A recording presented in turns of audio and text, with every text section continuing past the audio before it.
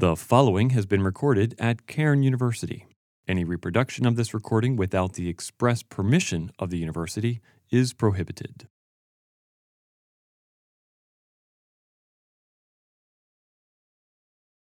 There's two words I'm going to be using a lot today. One is the word deliberate, and the other is perspective. So you'll hear it throughout, and we'll talk about it as we go through. It's been an interesting week in the Miller household. My daughter, Abby, is a senior at Shawnee High School in Medford, New Jersey. Oh.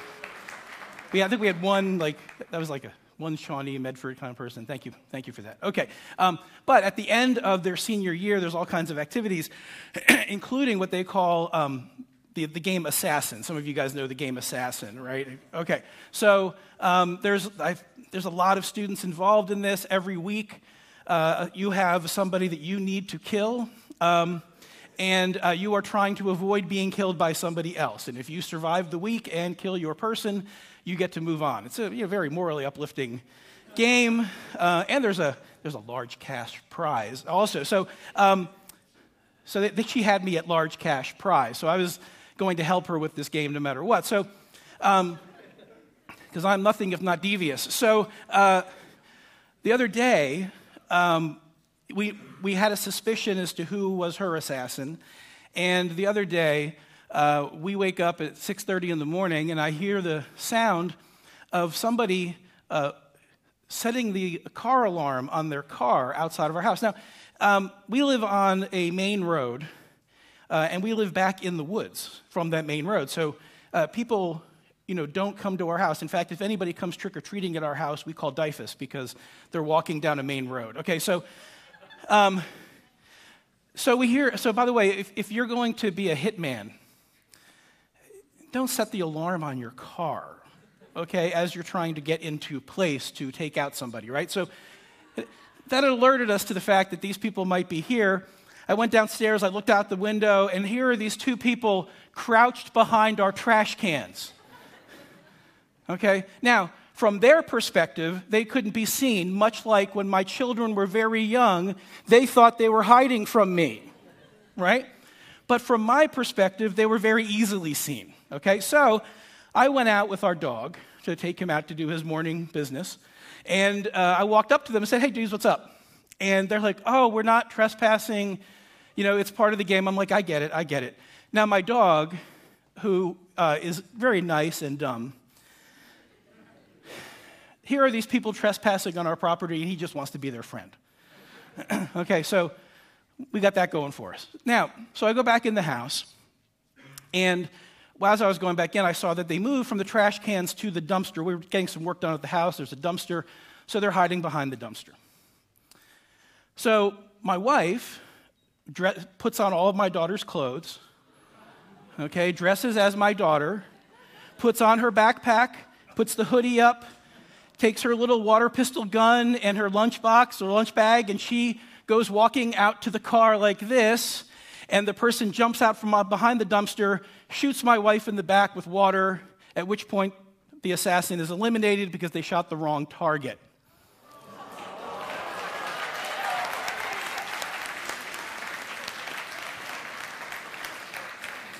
I hope you're not cheering that my wife got shot in the back.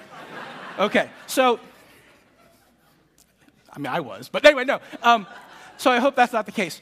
So then afterwards, they take pictures. So they took a picture with my wife dressed as my daughter, and the would-be not-so-gifted assassin. Okay, and then they posted on Instagram. There's this whole Instagram page. Well, here's where the perspective part comes in. So the word starts going around Shawnee High School about, this, what we did, and we had the decoy, and the decoy got shot. And, well, most of the people now at Shawnee, I start getting texts from my daughter, that the people that know my daughter are like, "Oh, your mom's the best," which she is. And then from other people, but the word starts going around like, "Abby, I didn't know you had a sister." Then it goes even further. "I didn't know you had a younger sister." Okay, so now perspective. Abby starts going like, "Whoa, are you guys saying I'm old?" And I'm going, yeah. I have a wife who keeps getting younger. Our marriage is the marriage of Dorian Gray. I keep getting older, and she keeps getting younger, which is pretty awesome.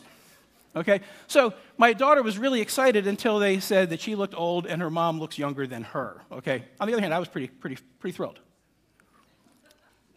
Now, several years ago, I get this cryptic text from a friend of mine who says, "How would you like to go on a missions trip to a country that ends in Q?"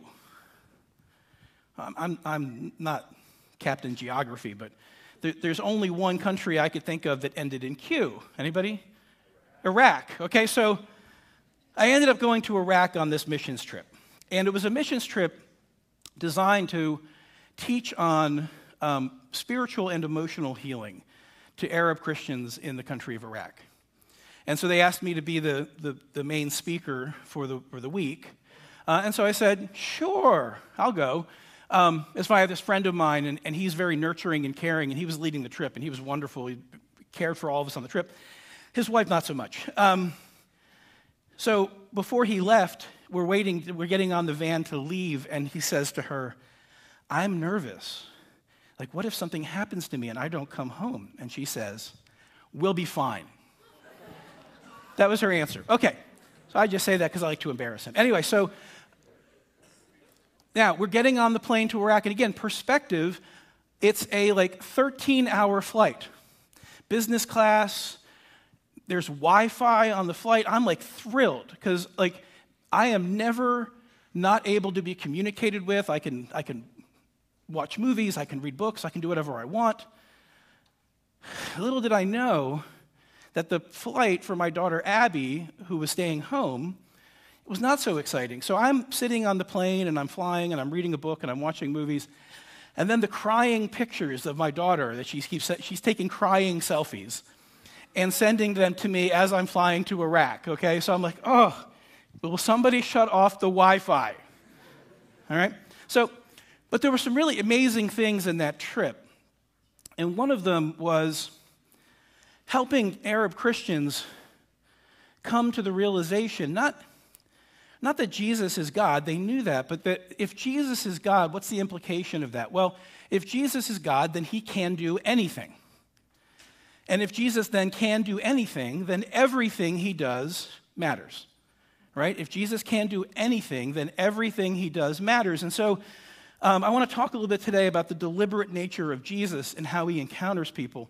And I hope as you go back and read the Gospels, you'll look at, if you haven't already, you'll look at this from this perspective. So, for example, when Jesus healed the leper, he touched the leper, right?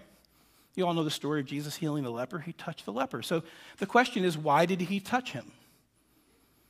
He's God, right? He could have told him to walk a mile in the westerly direction. He could have twitched his nose like Bewitched. He could have just thought it into existence and the man would have been healed, right? But he touched him. Well, why? Well, the obvious implication is if you're a leper, when was the last time this man was touched? Right? And also trying to communicate to other people that it would be safe to touch him. But when was the last time he was touched? Imagine going without being touched. Well, there was a movie, it was based on a play called Wit. And it starred Emma Thompson in the movie they made of it. And what it's about this woman who was a professor at a university who was suffering with late-stage ovarian cancer. And she had never married, didn't have any children, didn't have any close friends. And the whole story is told with her being in the hospital. And it was really an indictment of the medical system because what you see in the story is that the only touch she ever gets is medical touch. They're taking blood from her, okay, they're doing those types of things, but nobody is touching her. And it is actually painful to watch.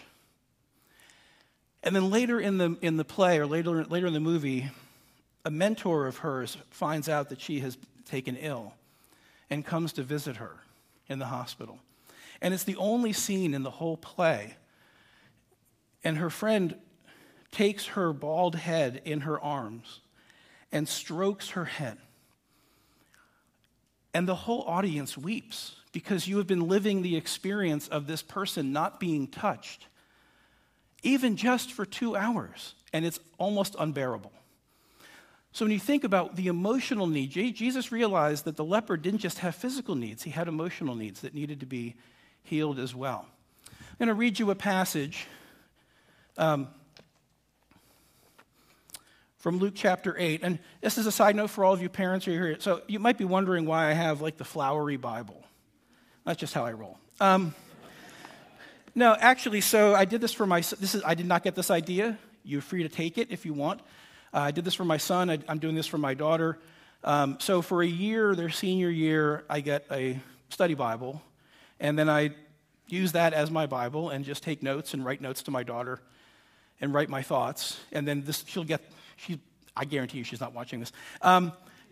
I will give this to her at graduation. She knows because my son got one as well. So I'll give this to her at graduation because I want her to have my mind and my heart and the thoughts I have about life. And so, if you are so inclined, you could do that for your child who's graduating. You only got a few weeks, though, so you might have to take some time off. But in Luke chapter 8, Jesus, again, is crowded by a lot of people. And as Jesus went, the people pressed around him. And there was a woman who had had a discharge of blood for 12 years. And though she had spent all her living on physicians, she could not be healed by anyone. She came up behind him and touched the fringe of his garment. And immediately her discharge of blood ceased. And Jesus said, "Who was it that touched me?" When all denied it, Peter said, "Master, the crowds surround you and are pressing you." But Jesus said, "Someone touched me, for I perceive that power has gone out from me." And when the woman saw that she was not hidden, she came trembling, falling down before him, and declared in the presence of all the people why she had touched him and how she had been immediately healed. And he said to her, "Daughter, your faith has made you well. Go in peace." So when we're deliberate, it's not just our actions that matter. Often the order of our actions matter. So in this case, this woman who, and by the way, if anybody's a fan of Sam Cooke or has ever heard the name Sam Cooke, there's a wonderful song called "Touch the Hem of His Garment." You'll find it on Spotify. And it's really about this passage. But she had already been healed, right? She touched his garment and had already been healed. So why did Jesus call attention to her? What was the second healing that she needed? Well, if he did not call attention to her, what would have happened? She would have left there for the rest of her life thinking that she stole something. That the only reason she was healed is because she snuck up on Jesus and touched the hem of his garment. And he did not want her to walk away thinking that she had stolen something. He wanted to acknowledge, "You are worthy. Your faith has made you well." He wanted to care for that emotional need because that emotional need wouldn't have left. That emotional need would have stayed for the rest of her life. And the story that she would tell, if she would ever even tell anybody that story, the story she would have told would have been very different. Finally, I want to talk a little bit more in depth about the woman at the well. Many of you know this passage, and I'll read some of it to you. And Jesus was in Samaria, and he was waiting at Jacob's well. And when a Samaritan woman came to draw water, Jesus said to her, "Will you give me a drink?" His disciples had gone into town to buy food. The Samaritan woman said to him, "You are a Jew, and I am a Samaritan woman. How can you ask me for a drink? For Jews do not associate with Samaritans." Jesus answered, "If you knew the gift of God and who it is that asks you for a drink, you would have asked him, and he would have given you living water." "Sir," the woman said, "you have nothing to draw with, and the well is deep. Where can you get this living water? Are you greater than our father Jacob, who gave us the well and drank from it himself? And did also his sons and his livestock?" Jesus answered, "Everyone who drinks this water will be thirsty again, but whoever drinks the water I give them will never thirst. Indeed, the water I give them will become in them a spring of water welling up to eternal life." And the woman said, "Sir, give me this water so that I won't get thirsty and have to keep coming here to draw water." Details matter.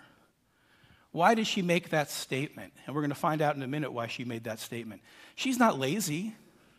It's not like, whoa, that'll save me some time. I won't have to go and draw water every day. She's drawing water at a time of day when no one else is there. So Jesus then asks her, go call your husband and come back. And she says, I have no husband. And Jesus says to her, you were right when you say you have no husband. The fact is, you have had 5 husbands, and the man you now have is not your husband. What you have just said is quite true. Do you ever make a statement that's accurate but not entirely truthful? Professor, I was working on my paper all night. My hard drive crashed. Can I have an extension?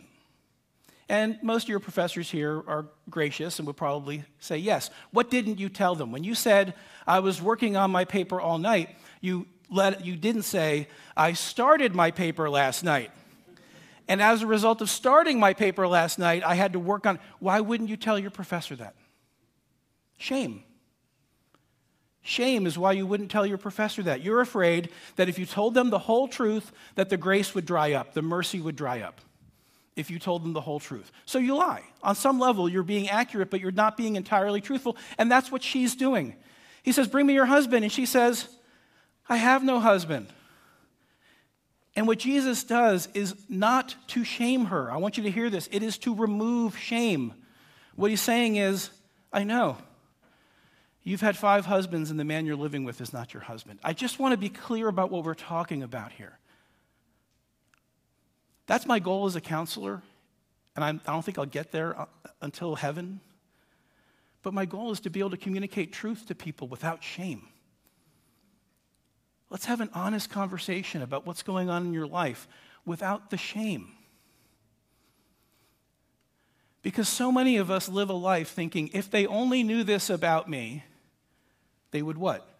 Buy me dinner? No. If they knew this about me, they would reject me. And Jesus is saying to her, no. And you know, and I'm not going to go through the rest of the passage, but you know that the shame was, like there was no physical healing there for her. He was there to remove her shame. And you know that because what happens at the end of the passage? At the end of the passage, she goes to the townspeople that she's been hiding from and says, come, I want to show you a man who told me everything I ever did. And not like, let's get the pitchforks and kill him. No, like, this is amazing. That's what the removal of shame does. When you realize that relationship isn't dependent on all of those other things, whether you're a great person or not, or whether you have perfect thoughts. You know, when I was in Iraq, a friend of mine who was a missionary to Jordan said, it's a shame culture. So one thing you can't talk about when you're there in terms of emotional healing is shame, because it's a shame culture. Well, I'm pretty anti-authority, and it's hard for me to talk about Jesus without talking about removal of shame. So I'm like, yeah, forget that. I'm going to talk about shame anyway, okay? And when you think about being a shame culture, let me give you one example. In Iraq, there are no drug problems. You can buy any drug you want, prescription otherwise, without any prescription. And there are no drug problems in Iraq. Why? Because if you got addicted to drugs, you would bring so much shame to your family that people won't do it. That is the extent of the shame culture they're living in. And when I told them this story, everyone in the room, men and women, were weeping. Because they needed to hear that, and they recognized, but guys, I want you to recognize, they don't need to hear it more than you. You need to hear it just as much as they do. You need the removal of shame just as much as they did. They just recognized it more. Do you recognize it? Because you've been living with shame in our culture for so long that you don't even recognize it sometimes. You just get, Bruce Springsteen, I'm a big fan, in one of his songs, he says, you can get used to anything, sooner or later it just becomes your life. And for many of you, you've been carrying shame around that has just become your life. So what I want you to take away from this? Well, the first thing I want you to take away from what I'm saying today is that my wife is an amazing wife and mother who keeps getting younger. If you remember nothing else, remember that. Remember that I married well, okay? Okay, that's one thing. Okay. That's all I have for you. Now, the second is that Jesus cares deeply about all of you. cares deeply about all of us, including our emotional needs. Including our emotional needs. And he desires to heal those emotional wounds and to take away your shame. And he does that often through other people who have the same Holy Spirit that you have in them as you have in you. So, because a lot of times we think, okay, Jesus, heal me from my shame, but I want to do it by myself in my closet and never tell anybody else. And he might say, no, you need to talk to somebody. You need to experience that removal of shame. I was raised Catholic. Okay, I was raised Catholic. And, the process of confession in the Catholic Church, I would go to confession, but my church did it very differently. Maybe it's tied into why I do what I do now for a living, but we would go into a room with a priest. Just around a table, we would sit and have a conversation. Confessing my sins to a person that I could look in the eye and have him not run screaming from the room was a life-changing experience that we don't often get. My encouragement would be to take advantage of that and share your life with people. Finally, the one thing I really want you to take away from is look for opportunities to love people deliberately like Jesus did. Look for opportunities to love people deliberately like Jesus did. Now, I'm not saying that you should follow them around creepily or paw through their garbage and say, I've noticed that you need some more protein in your life. I was going through your garbage and found mostly carbs. And no, you'll get arrested. Don't do that, okay? You'll get arrested. I don't want anybody to get arrested. When I talk to husbands and wives, I tell them, be a student of your spouse. Be a student of the people that are in your life. Look to understand their needs. And then look to love them deliberately. As Jesus said, that we're going to be known by our love. As I have loved you, so you should love one another. Be deliberate in how you love. There's problems in our culture in terms of that. In 2 Corinthians, it talks about how because of the work of Jesus that we no longer view people from a worldly point of view, right? We view them as eternal beings with an eternal destiny. That it's not just the deli guy who's cutting your ham or the person who's packing your groceries. They're eternal beings who have an eternal destiny. And we have a struggle in this culture in loving people deliberately. Why? Because we are in a culture that is very individualistic and selfish. This is my belief. We've moved in this country from rugged individualism to entitled individualism. So much so that we only think about things that are offensive to us. And by the way, you tend to find what you look for. If you look for offense, you will find it. Why? People are offensive. All of you are offensive. So am I. Okay? If you look for offense, you will find it. You have to change what you look for. Now, I'm pretty cynical and world-weary. World-weary on my best days, cynical on my worst. And so, in order to change my perspective and to learn how to love people more deliberately, I started keeping seashells. So I put a seashell in a jar every time that God answers a prayer in my life, God answers a prayer in somebody else's life, or I see God at work. I have jars and jars and jars of seashells in my office, in my house, all over the place. And my hope is that when I die, and I told this to the people in Iraq, that there won't be flowers at my funeral, there'll just be jars of seashells that people can take home with them. I have a friend of mine who does it. He uses golf tees. You can do whatever you want. But you're kidding yourself, and I'll use an ocean example. When you go to the beach and you stand in the ocean, the current takes you somewhere. And if you don't pay attention to where the current is taking you and walk back, right? You have this thing at the beach where you do this thing and you walk back and then the current takes you and then you keep your eye on your blanket and where all your stuff is. If you don't pay attention to the current, it's going to take you where it's going to take you. And that's our society. And the current of our society is not to a place of deliberately loving people. It's a current of selfishness and individualism. So my encouragement for you would be to think about and pray about who are the people in my life, God, that you want me to love deliberately? Who are the people that you put in my presence? And instead of being on my phone, and instead of thinking about only myself and how things affect me, I'm going to think about and try to pay attention and truly be present with the people in my life. I don't think you'll regret it. Let me pray for you. Father God, thank you for this time. Thank you for these students. Father, I just lift them all up, and I just think about the impact that they could have on the world, Lord. If we could fight the current, keep our eyes on you, and seek to love people the way that you have loved them.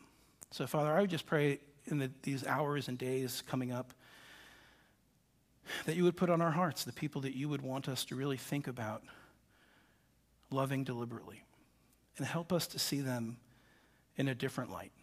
Help us to see them as eternal beings who have eternal destinies, Lord, and to not ignore that need. Thank you, Jesus. Amen. Thank you, folks.